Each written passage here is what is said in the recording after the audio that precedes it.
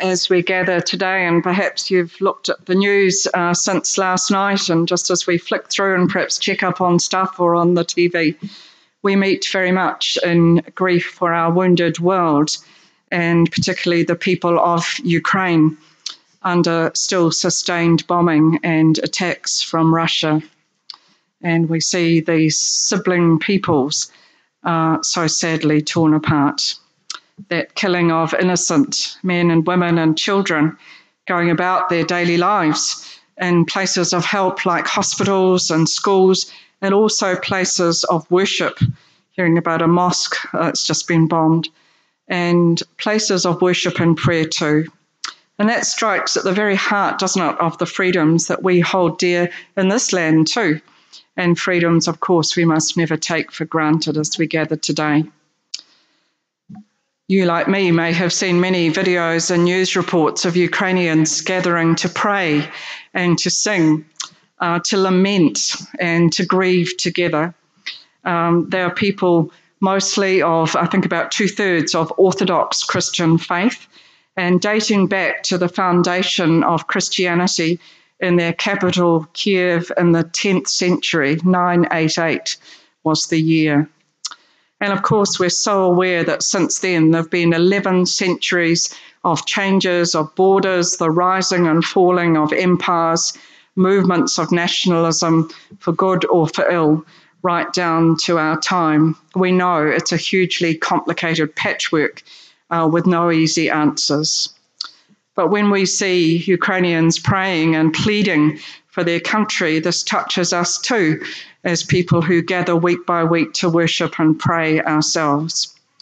So perhaps the best thing we can do is, as we're here today, to exercise that freedom that we have to gather and to worship and to pray for our grieving and suffering brothers and sisters, and to be in solidarity with them, and to pray that the Holy Spirit, that tide of the Wairua of God, the Comforter, will brood over our world and bring strength and hope to live into the future together, whatever it holds. So we turn to our scriptures and we seek for God to speak to us with whatever words we have for us today. And we have just a very short gospel reading, as we heard, halfway through Luke's gospel. We're still jumping around a bit at the moment. But it shows us that Jesus knew what it was to face opposition to his ministry. And indeed, he knew what it was to be in danger for his very life. Some Pharisees, interestingly enough, come and warn Jesus, "Get away from here, for Herod wants to kill you." Now, it's interesting that we're so used to seeing Jesus and the Pharisees engaged in rather vigorous debate. Let's be reminded, here's a hint that there are, of course, as just with us, good Pharisees, and you know, like us human beings, there's good parts to us, there's not so good parts, there's strengths and weaknesses. And here are some who sincerely believe that Jesus has a message for them, and they're on Jesus' side. And we may not sort of know all the ins and outs of that, but there's nothing nuanced about Jesus' response to them, as he says, "Go and tell that fox for me." I think Lynette found this lovely fox. It is a beautiful fox, but it's got that hint, hasn't it, of the cunning and even the menace. Now, calling someone that fox is not perhaps the best way to win friends and influence people. Someone was reminding me the other day that silver foxes are actually quite an in thing, but that's another neck of the woods. But here, Jesus is referring to Herod Antipas. He was the ruler of Galilee, and he was really he wasn't really a king, he was a client king to the Roman Empire. He was the son of the great Herod the Great of Jesus' birth time, but now, of course, he's really a sort of a tin pot dictator ruler. And we know he'd already had John the Baptist beheaded, and now it seemed intended the same fate for Jesus. And I think what strikes us here is Jesus' holy boldness in the face of this world's religious and political authorities. So Herod may be just a sort of a tin pot little self-proclaimed monarch, but he has killed John the Baptist and is now making threats on the life of Jesus. But Jesus is equally clear and focused about how he sees himself and his calling. And he says, I am still at work. I am casting out demons, performing cures and healings today and tomorrow. And on the third day, big hint there, I finish my work. And I think, and I'm hoping that Richard's sitting there with the Greek today, and I'm hoping I'm getting it right, that word, I will finish my course or finish my work, is linked with the very word that Jesus would say from the cross in John's Gospel. Do you remember at the very end, he says, not it is finished in despair, but it is accomplished, the work that I've come to do. Richard, am I getting it vaguely right with the Greek? That's a relief. Okay, thank you. So more than this, today, tomorrow, and the next day, the third day, I must be on my way. It is impossible for a prophet to be killed outside of Jerusalem. That word must occurs often in the Gospels, and we see that as reflecting divine necessity. This is what must happen according to God's overarching plan. But you could say, well, is Jesus just some sort of passive pawn in God's hand? Is he just a puppet on a string for God to play with? No. Jesus sees himself here, very strongly here, as a prophet, following in the footsteps of so many other prophets sent by God to call his people back to relationship, that covenant relationship made with them at the time of God's sovereign call to Abraham and Sarah, to be the forerunners of a people set apart and belonging to God. And of course, as we know, Jews and Christians and Muslims all together claim to be the descendants of Abraham, Sarah, Hagar.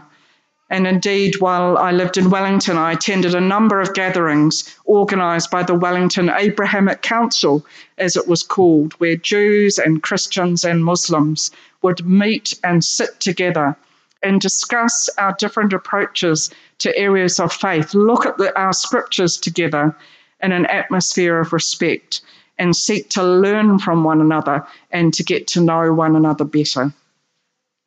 So Jesus is realizing that he will experience the fate of so many prophets before him. He will experience rejection and ultimately death. But that is all part of the work that he's been called and commissioned to do.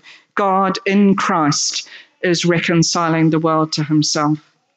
And so here we have that picture of Jesus who's very focused, driven, we might say, in his determination that human powers will not stop him completing his ministry of healing and restoring and declaring God's kingdom, that mission that he's been given by God until it is finished, until it is accomplished.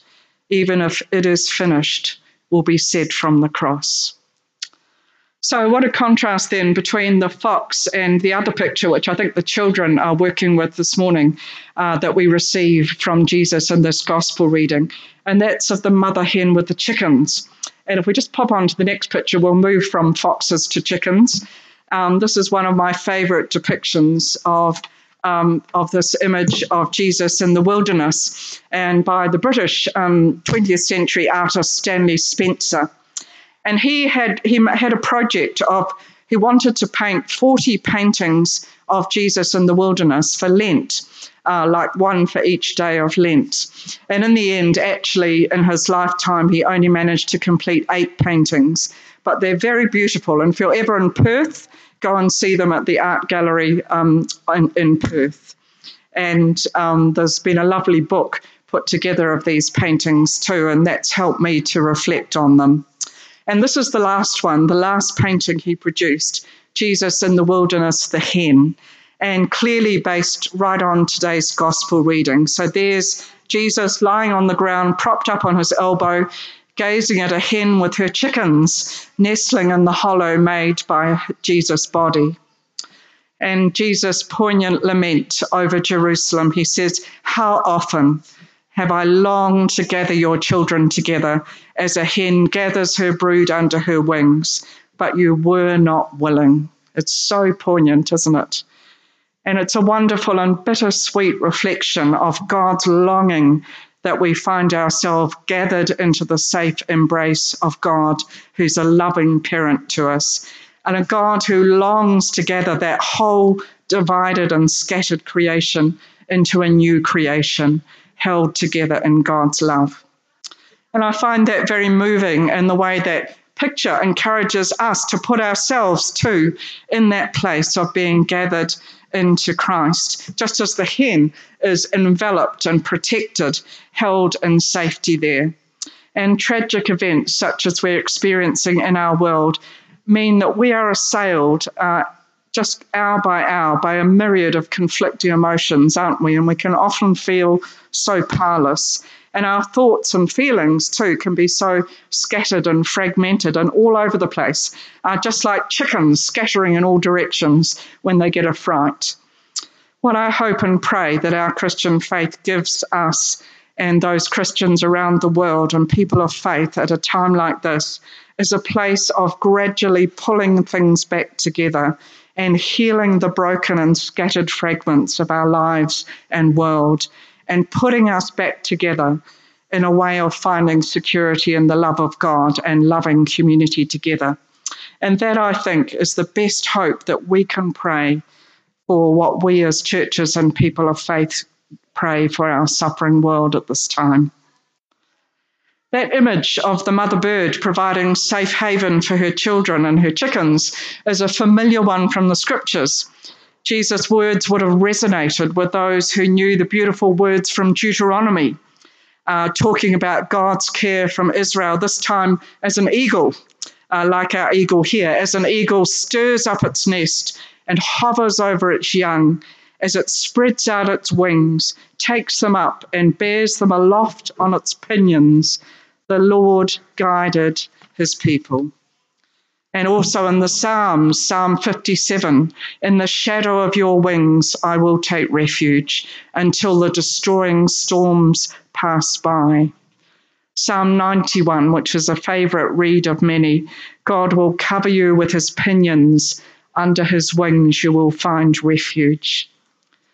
Jesus, as the mother hen with the chickens, is a maternal image that was not unfamiliar actually to those within our church's tradition as well.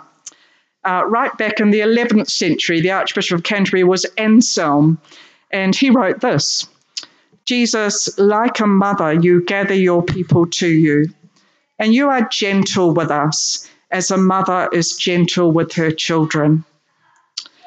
And then in the 14th century, the English woman mystic Julian of Norwich, the first woman to write in the English language that we have, she said, God chose to be our mother in all things, just as our mothers bear us for pain and for death. Our true mother, Jesus, bears us for joy and for endless life. Jesus, like a mother, you gather your people to you. Let's just come back to our picture and just note a few more details you might not have noticed. Can you see right at the top of the slide, there are in fact some more hens there, at least 3. What are they doing there? Are they roosters sort of patrolling the boundaries? Are they prowling around trying to get to the hen? We don't know whether they're friend or foe. But we do get the idea that there are other hens outside the protecting circle of Jesus' body there. And it reminds me of that image from John 10, where Jesus says, I have other sheep that don't belong to this fold, and I will gather them also. Sorry, I'm mixing my metaphors. We've now launched into sheep. But there we are. That circle of Christ's body does remind me a bit of a sheepfold. And do notice in that image of Jesus as the gate for the sheep that the gate is not closed. The circle is not closed. The gate is open always for more to come into the circle of Jesus' love. And then notice for those little birds, those little chickadees there, the hen in the picture, I think, has got 3 little yellow chickens you can find there. But can you see coming into land a bit like a plane on a runway, there's actually a little brown bird. And I like to think actually it looks a bit more like a sparrow. So there is room for everyone too within the circle of Jesus protecting, gathering love, even the sparrows. And as Jesus reminded us, God sees every sparrow fall and loves it still. That spacious, abundant love of God is there to include everybody under the wings of the all-embracing Christ. So today perhaps is a good day to bring ourselves just as we are, with all the scattered and the broken fragments of our lives, and to place ourselves again in that circle of Jesus' love, perhaps to identify with one of those little chickens or the sparrow. Maybe you feel a bit like one of those hens out on the perimeter. Jesus calls you to come in and say, here we are, we gather together. Gather us into your love, Jesus. Gather us in, Jesus, who knows what it is to live in our world. Hear Jesus say to us and to our world, how often have I desired to gather you as a hen gathers her brood under her wings. What will our answer be today? May we say, yes, Lord Jesus, here I am. Amen. Let's turn now to prayer. Thank you. Thanks, Lloyd.